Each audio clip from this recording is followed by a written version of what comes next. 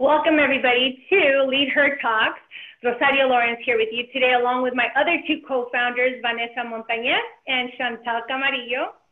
And we bring relevant information through our Leader Talk episodes just to empower, enrich our lives, and learn just a little bit more. And today I'm extremely excited because it's one of my favorite topics.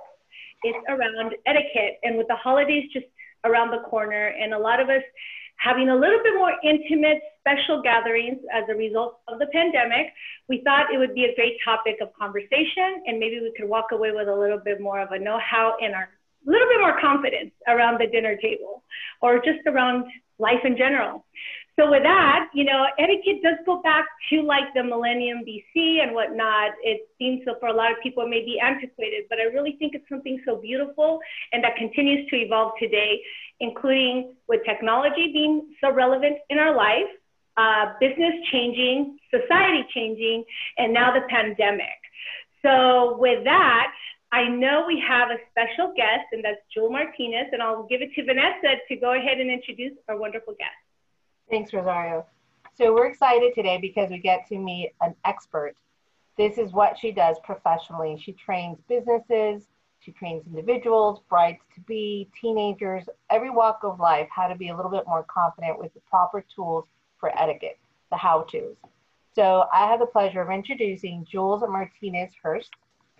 She's a sought-after business and social etiquette expert and a co-author of The Power of Civility and the founder of Etiquette Consulting Incorporated. She's dedicated to empowering individuals with confidence and essential social grace. She conducts lectures, workshops, seminars, webinars, particularly now with the pandemic, for businesses, professionals, newly elected officials, college students, the youth, teens, and brides-to-be, and also husbands-to-be too. She's regarded as the foremost authority in business etiquette. She's been interviewed and seen on several publications, television programs such as NBC Nightly News, ABC World News Tonight, HGTV, one of my favorite channels, Bravo TV, MTV. That's interesting, the MTV with the music background. Good Morning America, KC San Diego Tribune, the Chicago Tribune, the Smart Show, and several radio stations. She has a lot of affiliations and awards. In 2015, she was named both National Latina Influencers of Hispanic Lifestyles, congratulations, and also Lincoln Latina Leader for Lincoln Motor Cars. She's also a member for the California Hispanic Chamber of Commerce. She's a board of director and a member for the Latina Golfers Association. This is where I met her, through Azucena, yes, and also the Association of Image Consulting. So she is really well regarded here in Southern California. So if you're looking for more information, please visit her website at jewelshurst.com. We will provide you her link once this is over. And she's also certified with a 2014 Latina Global Executive Leadership Program at USC, and also the 2015 Management Development for Entrepreneurs at UCLA Anderson School of Management. So with that, we're really excited that you're here, Jules. And thank you for having me. Oh, thank you. We want to hear about your journey. What got you into etiquette? Were you like one of those really prim and proper schoolgirls from early? What got you into etiquette? We want to know. Well, like a lot of Latino households, it was really strict. I'm the oldest, so everything was just like, my brother and I are 3 years apart. So my parents were just really on top of us. Everything from when we were asked, like we would go to with my mom to a friend's house, and if we were asked if we were hungry or wanted something to drink, and my mother would give us that look like, nope, or somebody would be growling, and we had to have a smile on our face. We had, so it was all of that first impression, and she would tell us to behave, because if not, it would be, then they're going to think she's a bad mom, or, my dad was a bad dad, but little did they know, or did I know, she was teaching us manners. Is all she was doing, there just wasn't a label for it. We just thought they were being mean or strict, but it wasn't that. So fast forward, at 19, I had my first child. At 21, I had my second child. I had a high school education, and that was about it. But my first impressions and my mannerisms and all of that is what opened doors for me. So I realized the importance of that. So I sent my daughters to an etiquette class, and I started reading their books and started like really diving in and why you did some of the things and, you know, of that sort. So I just Googled what it took to be an etiquette consultant. I found a course that there are actually courses out there that teach you how to be etiquette consultants. And that was in 2006. And once I started teaching, I'm like, this, when you do something like, this is what I meant to be doing. That's exactly what happened to me. So that was then, and here I am now. That's fantastic. I know Rosario shared with us, she is like a guru of etiquette as well, and she did that for her son when he was going to high school, right, Rosario? Absolutely. I had him with Lisa Lutz out in Camarillo.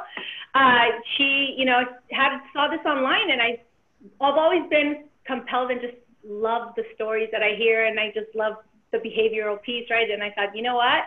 I am going to send him off to his etiquette class before high school. He's going to start looking at going to dances and, homecoming and, prom. And I have to say it was really well worth it. And he's now a college sophomore.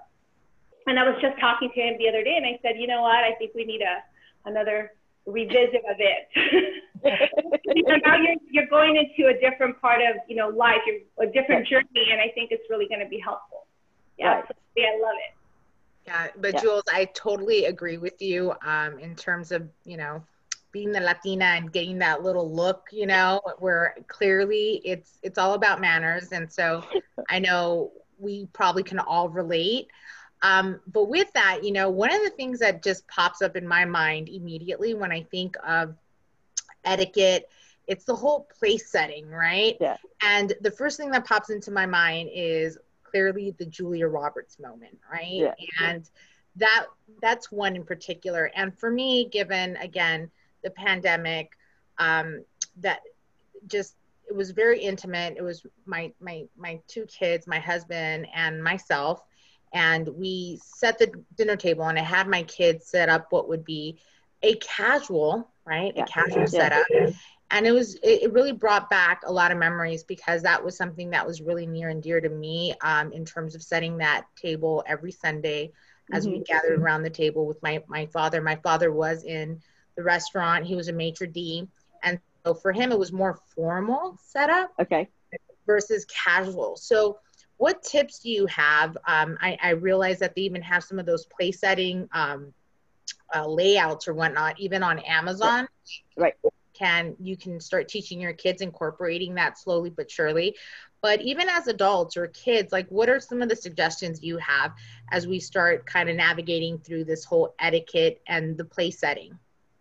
So the place setting, so many things happen at the dining table, right? So whenever I get a call and the question is, I just don't know where to start, or, should it be dining? Should it be, just like social skills, like dining? Always start with dining, because that's something that you can learn, you can enforce, and you can learn together as a family.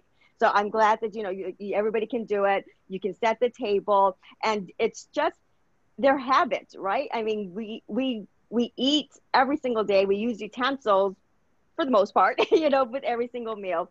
So it's something that you just need to get into a habit of doing, and you're putting up the place settings. And just remember, fork is on the left. They both have 4 letters. So F-O-R-K, L-E-F-T.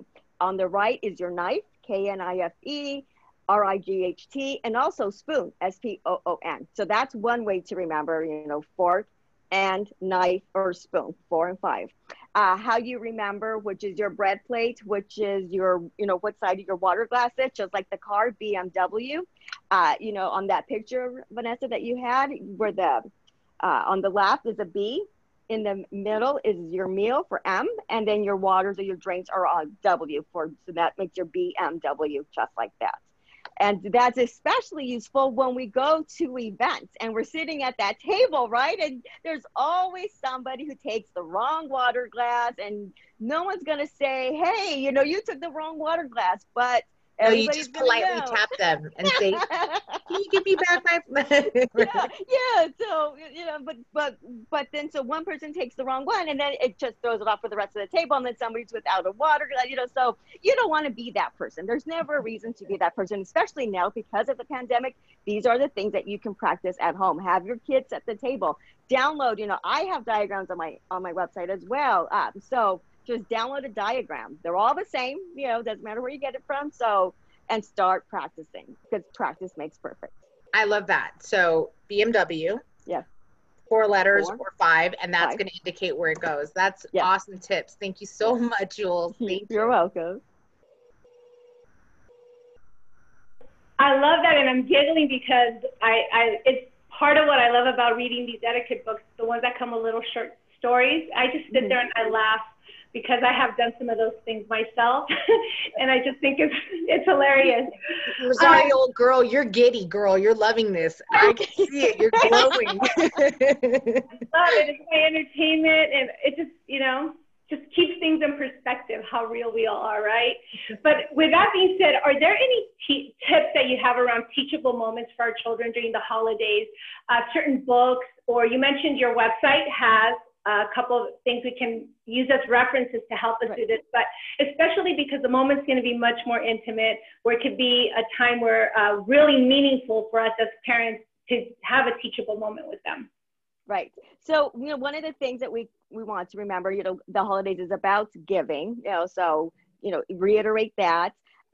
Whatever gifts they do get, let's go back to writing the thank you notes. We're home. So all of these things, like sitting at a dinner together, sitting down and writing out thank you notes, we got so busy, and I would hear this so often from moms after the classes, that they would have meals in their car from the drive-through on their way to practice, or so now that we're on, settled for a little bit, that now's the time to really hone in on those dining skills and go back to writing thank you notes, handwritten, thank you notes. They don't have to be novels.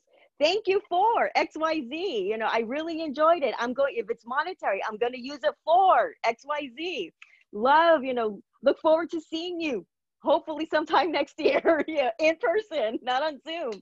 That's all, just little simple things like that. But the thank you notes will last them throughout, because, we know as adults, that's what we do, right? When we go on job interviews or you meet a prospect, you write some kind of great to meet you note. So, but if they learn that now, it won't be such a foreign concept to them when they're adults. I love it. I think the thank you note is such a beautiful touch. But a quick little question. A thank you text versus a note. And I know now we have the time, but from your expertise, how do you see that evolving in today's technology-driven world? That is an excellent question, because I actually hear from some people that are more of they have the tech startup and they're younger. I don't want them sending me, they want the text. So always in etiquette, know who your audience is. If it's grandma, if she's somebody who is in technology and could appreciate them, I still say for grandma, she deserves that extra touch. But, again, if grandma is, cool and is not going to doesn't read her mail, but will read her text messages, then send it a text. So always know your audience. And that's where, us as parents can help navigate whom gets a text. I would probably stick to email versus text, but again, it's the audience, and that's the most important thing. But I would make sure to put in a couple of handwritten, just so that they get the practice of it. That's great. And that's a great segue, because now that we're living in the era of technology and we're living in a pandemic, using Zoom and other video outlets is the way to communicate. So what are the 3 tips or 3 major no-nos you should not be doing virtually on Zoom? For example, let's say chewing gum or eating food. Like, what are the tips that you recommend, Jules?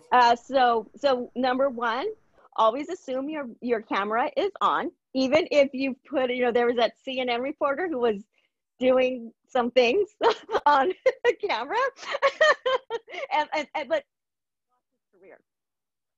Now he's labeled now, and again, because, you can't, should you have been doing, that's a whole different situation, but, you should always assume that your camera and your mic is on. That's number one. Number two, I know that sometimes there's like virtual happy hours and you could be eating, but maybe have nibbles. Don't sit there chomping, it doesn't look good, and we don't want to hear it. We don't want to hear all of that. So again, just remember that perception is reality, and whatever you put out there is somebody else's perception of you, and that's what you're putting out there. And if that's how they perceive you and that's not what you want, well, that's what you put out. So always think about that. So that would be number two. And always dress for your audience. Again, back to that, know who your audience is. Dress appropriately for whomever you are speaking to. And I know, I'm guilty of this as well. I look fantastic from here up, but from here down, I'll be wearing, my yoga pants, or during the summer, I'll be wearing shorts. But just make sure that you do not have to get up, because if I ever had to get up and walk around in my shorts and I'm all, that would have been a little embarrassing for me. So just, keep those things in mind. I love that. So one of the other things we did want to ask before anything else is going to be, what does being a lead her mean to you? Excellent question. So I actually read that and I saw it and I started thinking about it. And to me, what came to first in my mind, lead her is lead by example, because you're leading her. You're leading, whether it be, colleagues, whether it be a future generations, you're leading. So be there to, again, lead by example. So make sure your actions, and your words match. Be there to answer questions, be there to be a resource, be there to be a confidant, be there to be a mentor for her, whomever her is. That, to me, that's what lead her means. Thank you so much, Jules, for sharing so much insight. Just, oh my goodness, I actually had a blast on this recording and learned a lot, and definitely have some amazing takeaways to share with my family. And I hope all of you do too, Leader Talk listeners, for today. Jules provided some amazing insight so that you can take that information and replicate that within your home, within your four walls. Again, we're here to inspire other leaders. And so do that for us. But with that, please stay tuned for next week as we celebrate, some of the holiday traditions around the world. And so we hope to provide additional inspirational, just behind the scenes traditions that you can start implementing or recognizing of those amazing cultures that we all share and love, right? And so thank you again for tuning in this week. And thanks again, Jules, for just the awesome insight. Thank you. Thank you. Bye.